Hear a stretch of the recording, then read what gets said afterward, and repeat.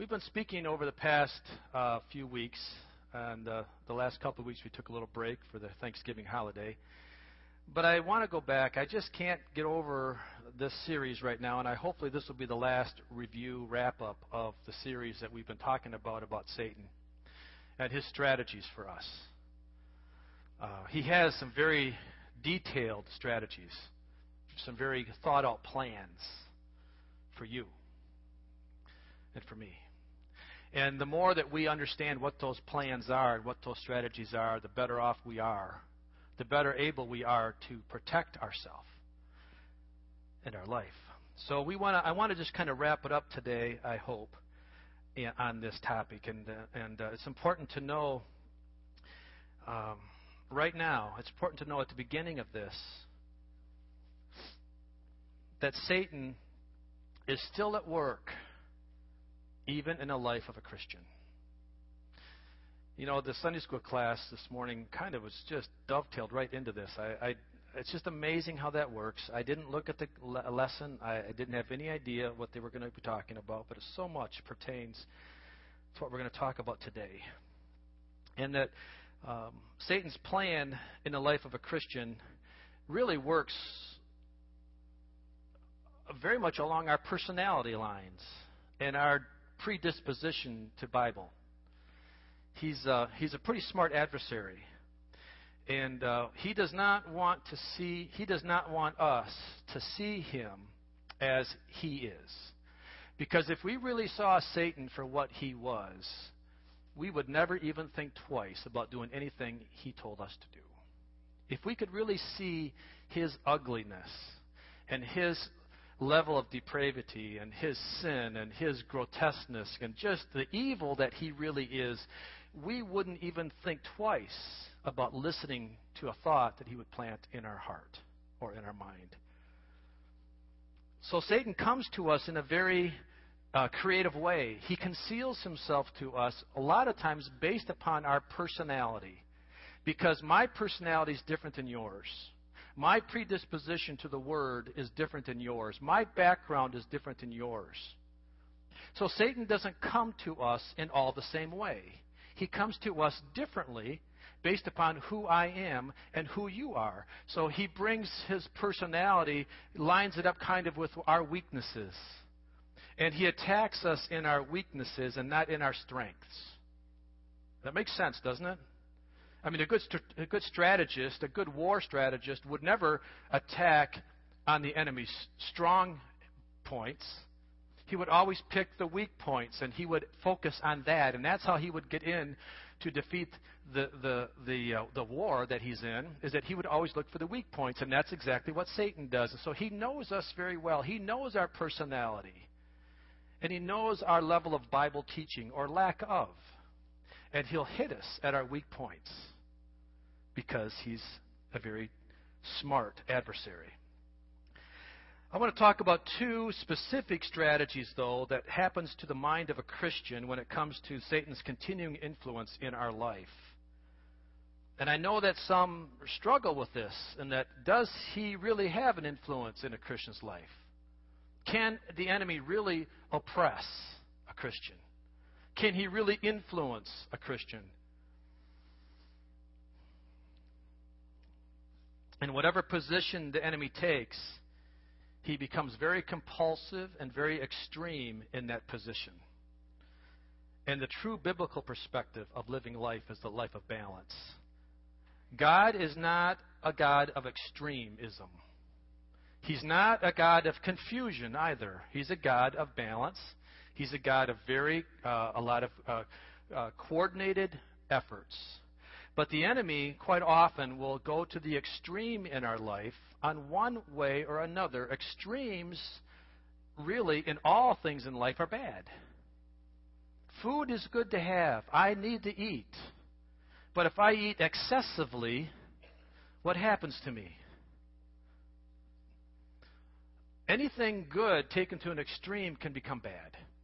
And that's very strategic of the enemy. He takes a lot of things to an extreme and makes them bad. For example, I want to talk about two specific areas this morning where the devil works in our life. Number one, He gives the Christian an appearance. One way to do it is that he gives the Christian an appearance of total non-existence in the Christian's life. And he gives the opinion to the believer that he is untouchable, that because I'm saved, because I'm born again, because I'm in the process of sanctification, that I am untouchable by the enemy. That the devil is giving up on me because I am such a good person, because I am so far down the road to Christianity, the devil's giving up on me. And the devil will play that strategy with you if that's the strategy that's going to work for you.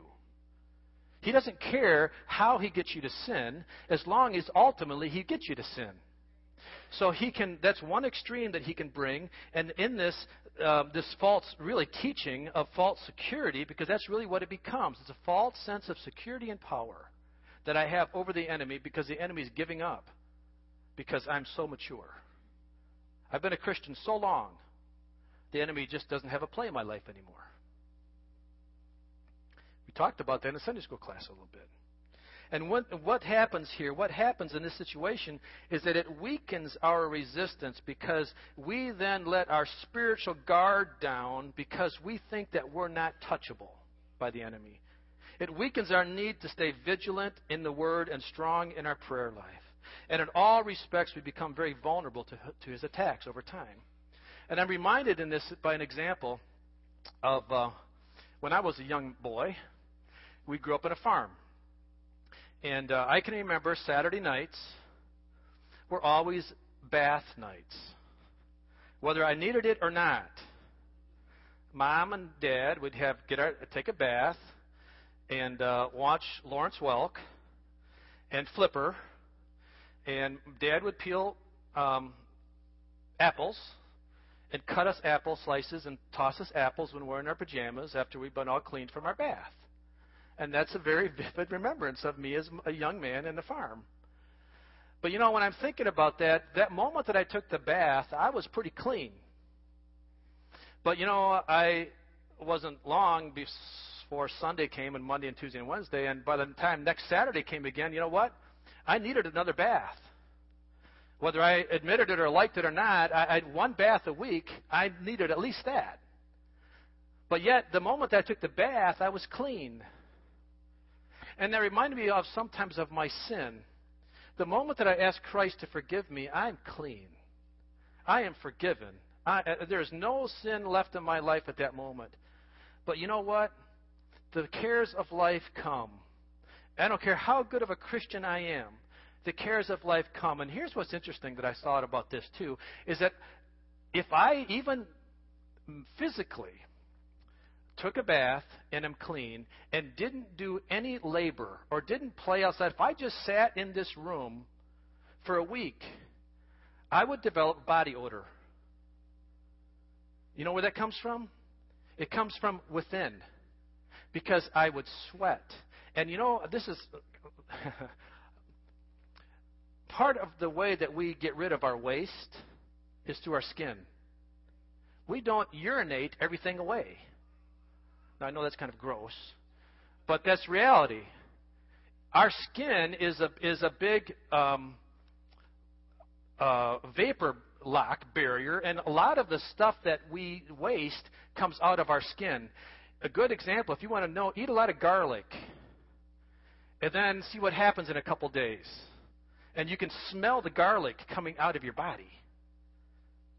So, the sin in our life isn't always what I do in the world, but it's just naturally in me, it has to come out. Does that mean that we are always struggling with our sin? No, I don't want to put you in the mindset that we're struggling with our sin. I just think it's important that we know that we have to have a regular regimen of health care and hygiene. I need to take a shower every day. I really do. And sometimes more than once a day. And spiritually, I need to take a bath every day. Spiritually, I need to get before the Lord every day and say, Lord, clean me today. Clean me out today. Clean me of my sin today. And you know what? That's good. You know what that's called? That's called relationship. We talked about religion and relationship. People that talk about religion talk about religion. People that talk about relationship experience the relationship of Christ. And with that comes a cleansing, a regular daily cleansing. And that is living the Christian life. That's it. Right there. That's living it. The other extreme that the enemy takes, so the first extreme was that I become self-righteous, that I don't need it, I don't sin. Okay, that's the first extreme. And we were warned about that in 1 John in Sunday school class this morning for those that were there.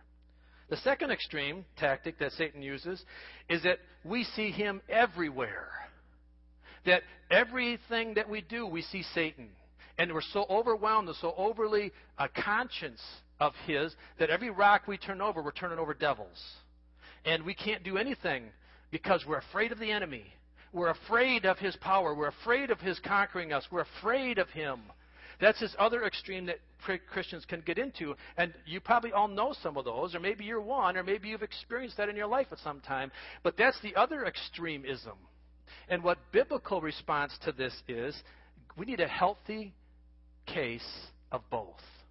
We need to be aware of the enemy's presence in our life, but we have to understand that he is not going to conquer us.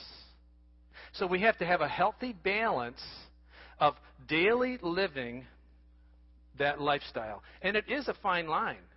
The godly perspective of having a healthy combination of both extremes is very important, because we must realize that the enemy does have us targeted. And here, especially the older you get, the more influence you have, the bigger the target is on your back. The more influential you are to your family, to your church, to your business, the bigger target you become. I know we don't like to talk about that, but that's the fact. So we understand then, as we live a holy and we live an obedient, healthy Christian lifestyle, that we are on the side of the Creator, not the side of the creation. And this is very important. What I mean by this is given to us in Colossians chapter 1, verse 15 through 19. It says that he is the image of the invisible God, the firstborn over all creation. He's talking about Jesus. For by him all things were created, things in heaven and on earth, visible and invisible, whether thrones or powers or rulers or authorities, all things were created by him and for him. He is before all things, and in him all things hold together. Man, he's really stressing the all things, isn't he? Maybe that's because he is the creator of all things. I don't know, but maybe I'll think about that. And he is the head of the body, the church. He is the beginning and the firstborn from among the dead, so that in everything he might have the supremacy. For God was pleased in this. All right? So God is, Father, Son, Holy Spirit, is the Creator. And my healthy respect of the Creator puts me on his side, not the side of his fallen creation, who is the enemy. It's no surprise that God can defeat his creation. Why are we surprised by that? Why does that take us by surprise that God can create or can defeat his creation? There's no surprise in that. There was never a doubt that God was ever going to be defeated, that he would ever be defeated by his fallen creation. Never happened. So what I want to do as we wind this series of Satan strategies down is I want to hand out, if my lovely assistants would, please. I have some handouts that I want to hand out to every person, please, because this really is the review of everything we've talked about for about 5 or 6 weeks. And I want to talk about it, and I want you to, every person to have one. If you would take one, please. And I would like you, if you would, to go home and read this, review it, and I would like you to open up your Bible and reference every Bible scripture that's referenced here. Now, we do preach a lot of Bible here, but one thing that I've been a little bit convicted on is that we put it up on the screen all the time. And that's nice. It makes it easy to preach with. It makes the service go faster. But what it doesn't do for you is get you into your Bible. And you need to get into your Bible. You need to open the pages. You need to hear the pages ruffle. You need to feel them in your fingers. You need to get a magic marker with you or a pen, and you need to highlight in your Bible what God's revealing to you in these scriptures. And so I really would like it. I think it's really important that every person go home this week and go through what I'm going to go through it right now with you in general, but I'm not going to read any scriptures because that's up to you to read those on your own. You know, a teacher would say any good teaching style is you listen and you don't really pick up a whole lot of what you listen. You learn a little bit more on what you read, and you learn the most about what you write. So this is, I'm following some of my wife's advice, and that is that we need to give you homework. So it's all her fault. The homework is up to Chris, okay? So let's just go through this, and let's understand. And so you make notes on this right now if you want to, but I really would hope that you would trust me in saying this, that you really need to go home and study this. This is not just mine. If you look at the bottom, I picked a lot of this information up from Warren Wiersbe from a book, The Strategy of Satan, and also from Dennis McCallum, Satan and His Kingdom. And I've had a couple other books that I've referenced, and, of course, the Bible. So this is just not my ideas. This is really good, solid biblical teaching. Who is Satan, and does he really exist? Satan is a fallen angel. He's evicted from heaven when pride entered his heart. That was the first sin.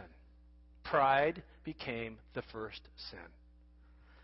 There is no sin in heaven, so Satan had to be evicted. When pride entered his life, it was only a matter of time before God would throw him out. And that's exactly what happened. So Satan was a fallen angel. We talked about this. I'm going through everything we've talked about. This is all review. But Satan is a fallen angel. He was probably the best angel that God ever created. He was perfect in wisdom and beauty, the Bible says. He was something to behold. And that was part of his problem, because he realized that. And that's where pride came, because he said, I can be like God. And that same pride that Satan had gets into me, because we're going to talk about it later, about the ruler mentality of Satan. Because now that pride gets into my life, and as Satan said, I can be like God. What do I think? I can be God in my life. So that pride that he had comes directly into my life too, and probably part of it into yours. So yes, Satan really exists. He is our mortal enemy. He is out to kill and out to devour all men. He is not your friend. He is nothing to play with. He is not a little guy in a red suit with a long tail and spiked horns and a pitchfork. That's a cartoon character, but that's not who the devil is. Like we said earlier today, if we really understood and saw who he was, we would have a whole different view of our relationship with the Lord. We are in a battle. We are in warfare. There's a lot of scriptures to back that up, and so you need to go back and read these scriptures. But I want to ask you a question this morning. If you don't think we're at war, why then are we instructed in Ephesians chapter 6 to put our battle armor on? If you read Ephesians chapter 6, we are instructed to put the armor of God on every day. Why would we do that if we're not at war? Rod, you're reading ahead. Oh. Why would God instruct us to put on our battle armor if we're not at war? Scott, you wear a lot of garb, don't you, under your uniform? Is it comfortable? No. In the hot, yeah, you get used to it. But in the hot summer days, that's the last thing you want to wear. I see pictures of guys in Desert Storm that are dressed to the hilt. They've got body armor on. They've got uniform on. They've got a helmet on. They've got big boots on. And it's 110 or 120 degrees or hotter in the deserts, and these guys have to wear their battle armor. Why? Because they're in war. All it takes is one bullet to get through when you took your hat off because you're sweating and you say, I don't need this helmet on. I don't need this thing on. I'm hot. All it takes is one time you take that armor off and the devil's got you in his sights. He's waiting for the time to pull the trigger. And boom, he's got you. Understand, Satan is always watching you. He's got his demons. A third of the demons, a third of the angels fell with him from heaven. And that's millions and millions and millions, and I don't know how many untold demons there are that are roaming this world. And they're watching Christians because that's what their role is. So he's just watching for the moment that I'm weak. He's got the gun sights on, and he's just waiting for the moment that I'm weak. He's waiting for the moment I took my helmet of salvation off, or my breastplate of righteousness off, or my belt of truth off, or I take off the shoes of the readiness of the gospel of peace, or I lay down my shield of faith, or I put down my sword. He's just waiting for me for my weak point. And then boom. That's why it's important that we keep the armor on all the time. It doesn't make any difference how new of a Christian you are or how old of a Christian you are. You must keep your battle armor on because we are in a war. All right, Satan's four main strategic purposes are to be, number one, the deceiver, number two, the destroyer, number three, the ruler, and number four, the accuser.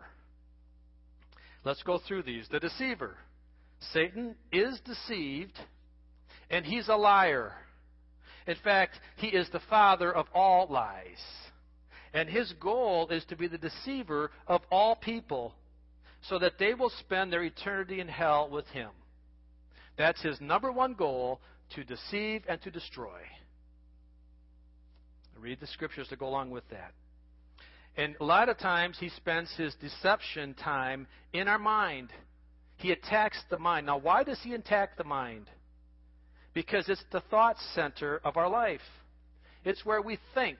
It's where we plan. It's where we purpose. It's where God speaks to us as well. So Satan's plan to attack the mind is to come in and try to disrupt God's leading in our life. He comes in to bring confusion. He comes in to bring distractions. He comes in to bring extremities and the extremes of life. He comes in to bring all kinds of garbage. He comes into our mind. He attacks our mind, and he deceives us in our mind. We're warned about that in 2 Corinthians 11, 3 and 4. Read through that. He also comes as a false shepherd, an angel of light, but his intent is to deceive unto death. Read those scriptures, John and Corinthians. He influences our thoughts and snatches God's word that is implanted into our minds if we don't first prepare our minds to hear and act upon the teaching. Read the parable in Matthew 13 where Jesus is talking about the seed that falls on rocky ground or shallow ground or fertile ground, and how we need to prepare the soil of our heart to hear the word of God. Because if we don't prepare our heart right, the enemy can come in and snatch away the truths of God. Everything you're learning right now, everything you're hearing in this church, or by any other good teaching that you're under, can be snatched away from you if you don't prepare your heart. If you don't prepare the soil to hear the word, it can be all snatched away from you, and it's of no value to you. So understand, the enemy has access to our mind. Three major steps in the process of deception. Number one, he creates doubt first in our mind about God's true love and God's intention for us. That's what he did in Genesis chapter 3. He creates doubt that God really is concerned about you, that God really loves you, that God really has his best intent for you. He creates doubt. And with doubt then comes the acceptance of the next phase, which is denial. If you read in Genesis chapter 3 again, you talk about how the devil then came and he made a blatant statement that God will not, or God does not. If Satan didn't first prep your mind with doubt, about who God is and about God's greatness and about God's mercy and about God's love, then denial would be easy for you to fight against. He wouldn't come to you right now with a denial statement without first preceding it or preparing the soil, if you will, of your mind with doubt. So that when he brings doubt as to, is God really? Did God really say? Did he really say? And then once he gets you thinking about that, then he can bring the full-fledged denial of what God said. And now he has an opportunity to bring you fully into deception. So doubt, denial, deception. So when you start hearing things in your mind about, I don't really think God would do that. I don't think God really meant that. When you read the scriptures that says don't, and remember, what does don't mean? Say it again. Don't hurt yourself. When God says the don'ts in the Word of God, He's not trying to take away your fun. He's trying to protect you from yourself. He's trying to help you not hurt yourself. So what the devil will do, he'll bring the doubt to the don't. And when the Lord says don't to God's Word, the devil's right there with a doubt. Well, why did God tell me not to do that? Because God doesn't want me to have fun. Because God wants me to be boring. Because God doesn't want me to have any friends. Because if I don't do something, my friends are going to call me funny names. Or they're going to abandon me. Or they're not going to I'm going to be left alone. Where does that come from? Young people, where does that come from? Older people? It comes from the devil bringing doubt to your mind about the don'ts of God's Word. And then comes denial. And then comes deception. All right, so he's deceiving us in our mind. Flip it over to the second page, if you would. The second major strategy is he becomes the destroyer. Satan's number one priority is to destroy God's creation. He can't destroy God because God's the creator, and Satan understands that much. So the next worst thing he can do is to destroy God's creation, and that's me and that's you. And Satan roams the earth looking for whom he may devour. Read 1 Peter 5:8. So Satan deceives us in our mind, and then he brings the destructive strategy or the destroyer mentality, most of the time aimed at our physical bodies. He has authority granted him by God to have access to our bodies for two major reasons. Number one is the first one, through testing and discipline, and those are always for our benefit. God does allow the enemy access to our body for a testing and discipline purposes. And then the second thing he brings it, or it has access to, is because we are free moral agents. God is giving us free choice. So God is saying, okay, whoever your name is, if you want to allow Satan in your life, you can. I'm not going to stop him. It's your choice. If you want to allow Satan to have a foothold in your life, then hold on to your anger through the night. Then hold on hold on to that grudge against that person. Because that gives the devil a foothold. So if you want to have Satan in your life, you can. God is giving him that authority. God has given the devil the authority to have access to your life based upon your choices. We're free people. We're free to do whatever we want, and there's a lot of joy and freedom. But there's also a lot of responsibility in freedom. And there's a lot of consequences come freedom. Because if I don't properly use my choices, the consequences of that freedom will come to my death and destruction. That's the natural occurrence of consequences. So number one, God does He does give the enemy access to our life to test us and to discipline us. Look at point one, testing. God may allow him to have access as a means of testing. Job was a good example. How God allowed Satan to access Job to test Job's perseverance. He also allowed Satan to sift Peter, as in Luke, that the devil wanted to sift Peter and wanted to test Peter's perseverance and his love for Christ. And there's multiple other examples in the Word as well that God has given Satan opportunity to test people.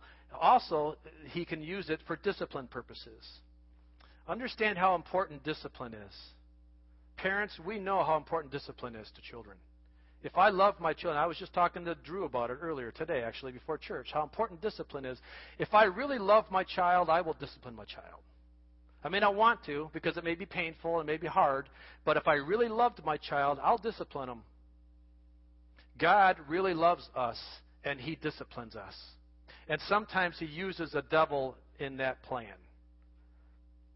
But the devil will take that, though, and understand his perspective of that. His perspective is to come against you and say, God's a mean God. God doesn't like you anymore. Look what's happening to you. And that's the devil's perspective of God's discipline. That's not godly perspective. That's the devil's way. The devil wants to use it and make God to be a mean God and a hard God. But God's saying, you know what? Sometimes I need to get your attention. And sometimes I need to get you on your flat on your back with a bad back or whatever problem you have, because then maybe you'll listen to me a little bit. So understand what that happens and look for God's discipline and look for His love in the process of that. The body is a temple of the Holy Spirit. It's what people see. And our treatment of our body and our actions through the use of our bodies becomes our testimony to the world.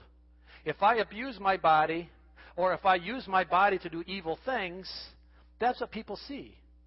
So if I'm going to claim to be a Christian person and then go out and abuse my body or use my body for sinful activities, I'm becoming a hypocrite.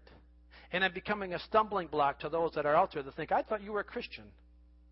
I thought you did Christian things. So why are you doing these things? See, that's what the world sees is our body. They see our actions. The devil wants us to make us poor stewards of our body. He wants us to feel discouraged and evil towards our body. And he wants to use our bodies as tools of unrighteousness as a means of destroying me as my spiritual man and those around me.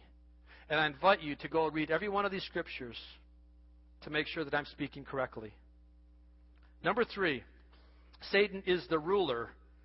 Satan has a legitimate claim on this world, meaning he has the right to influence the culture, the political structure, the economy, and the overall attitudes of the world we live in. He is the ruler of the air. He is the ruler and the prince of this world. And he's given authority to do that.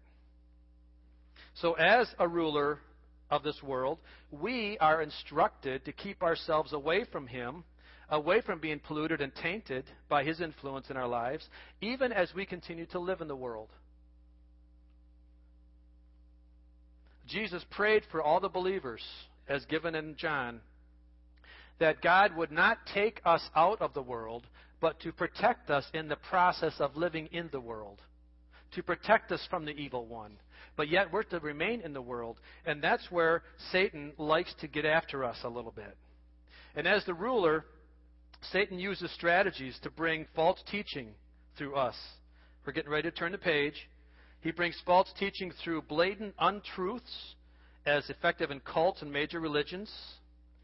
So that he brings us right out untruth teaching. And there's a lot of cults that are out there that are just not even begin to close to godly teaching, but people fall for it. And then he also brings us, and this is probably where we're more, I don't want to spend a lot of time with those cults because I don't think we're really affected by them here. But what we are affected by is point B, and that is hollow and deceptive teachings that are very close to the truth, but lack in the saving grace of Christ and in Christ alone. And go to Colossians 2:8. That's where we are constantly have to be on guard, because there's a lot of good things that we think we're doing by softening the gospel.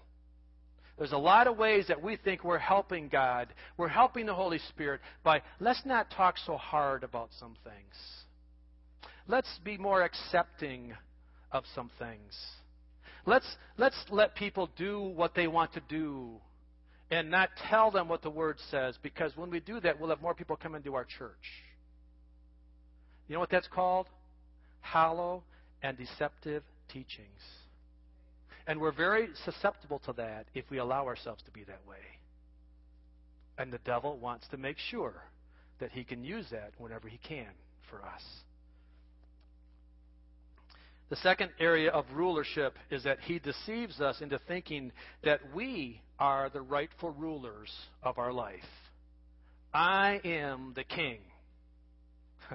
I am the king of my life, and no one is going to tell me what to do. No one has the right to tell me how to live. Who do they think they are? They're a man just like I am, and no man is going to tell me how to live. And by the way, no, neither is God. That is what Satan wants us to do. He wants to become the ruler.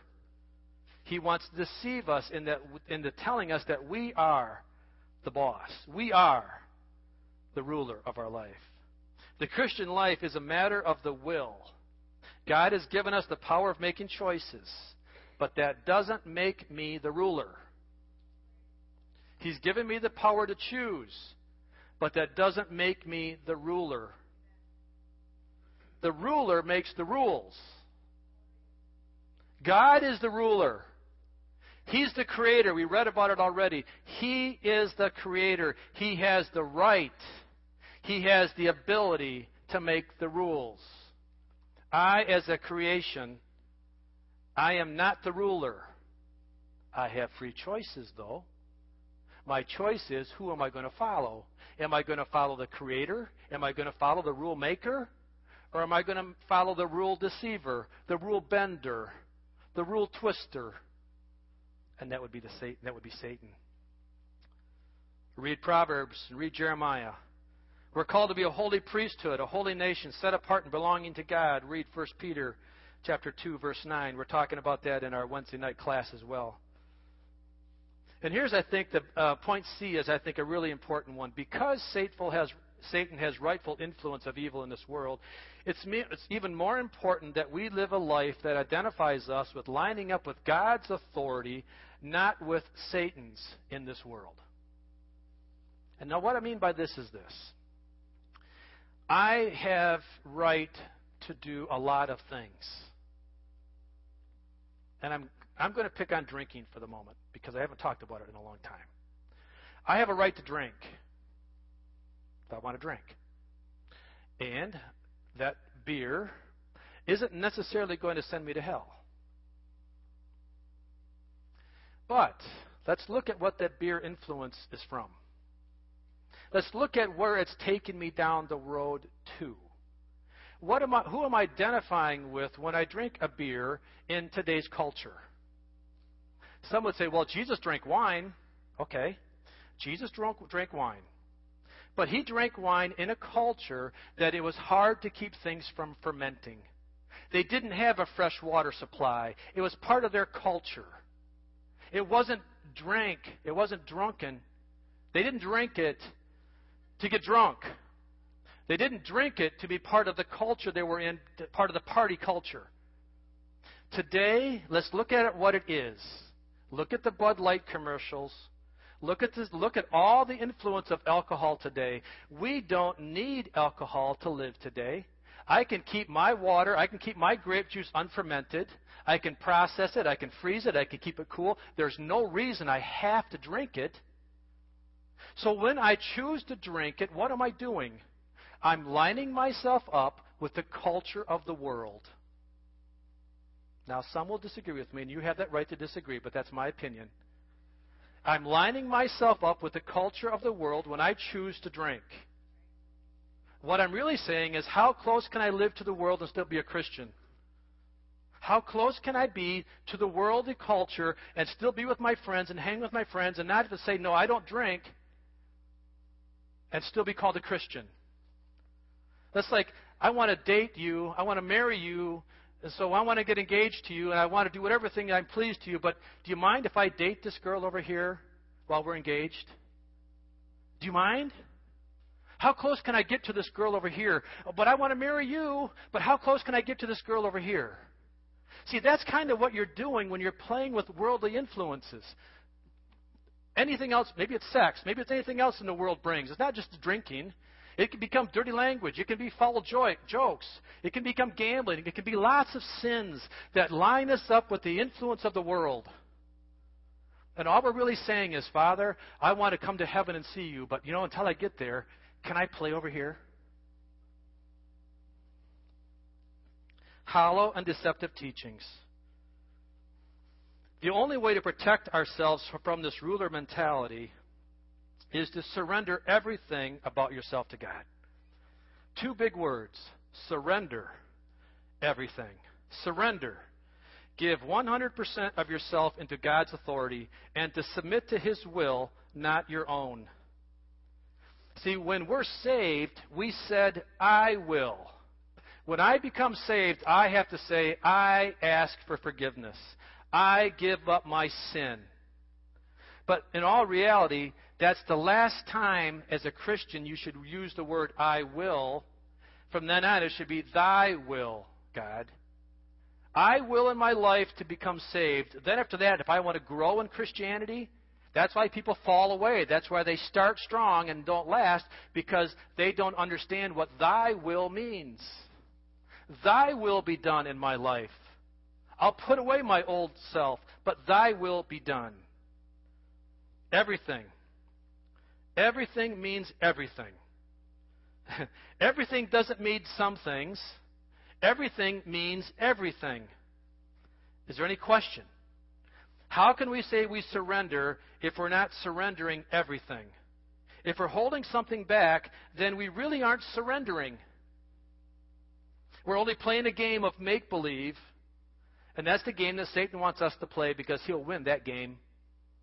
Partial truths are partial lies. Partial confessions results in partial forgiveness at best. Let me say that again. That's important. Partial truths are partial lies.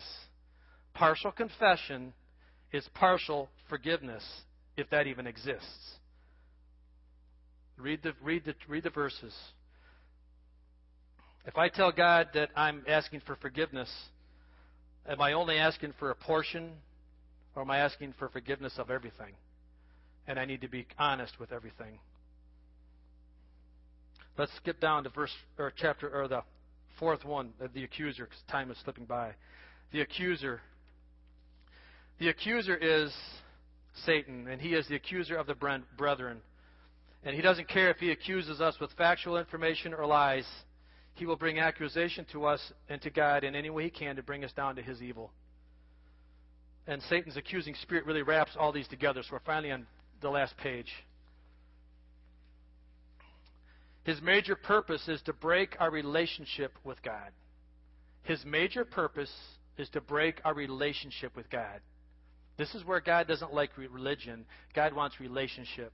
Accusing spirits bring a break in our relationship with God and with each other.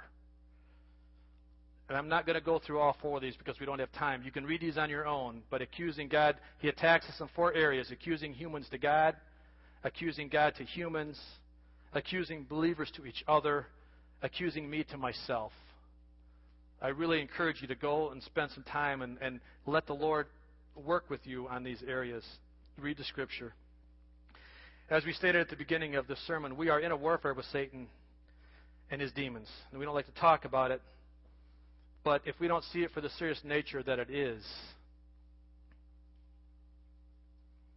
you're going to have a problem in your life.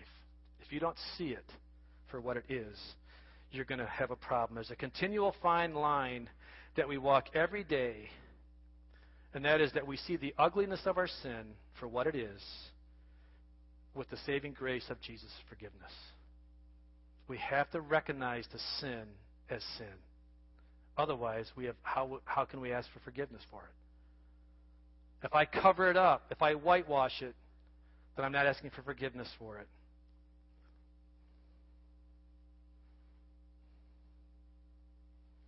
See, we can become really self-righteous in our life. We can make friends with our sin. We can do lots of things to justify who we are. And finally, it's not our perfection that saves us. It's Christ that was crucified. It's not about how good I can live. It's about how forgiven I can live. How often I can go to the cross and say, Father, I failed again. Father, I failed again. Forgive me, forgive me, forgive me. Come with a King David heart, a quick heart to repent. And not just confess, but repent take the next step, turn direction, and go the other direction. As the ushers are prepared, we want to take communion this morning. And this is a great time for us to take some time and to examine our hearts this morning. Examine our hearts, and that is, where am I? Where am I with this area of confession and repentance in my life?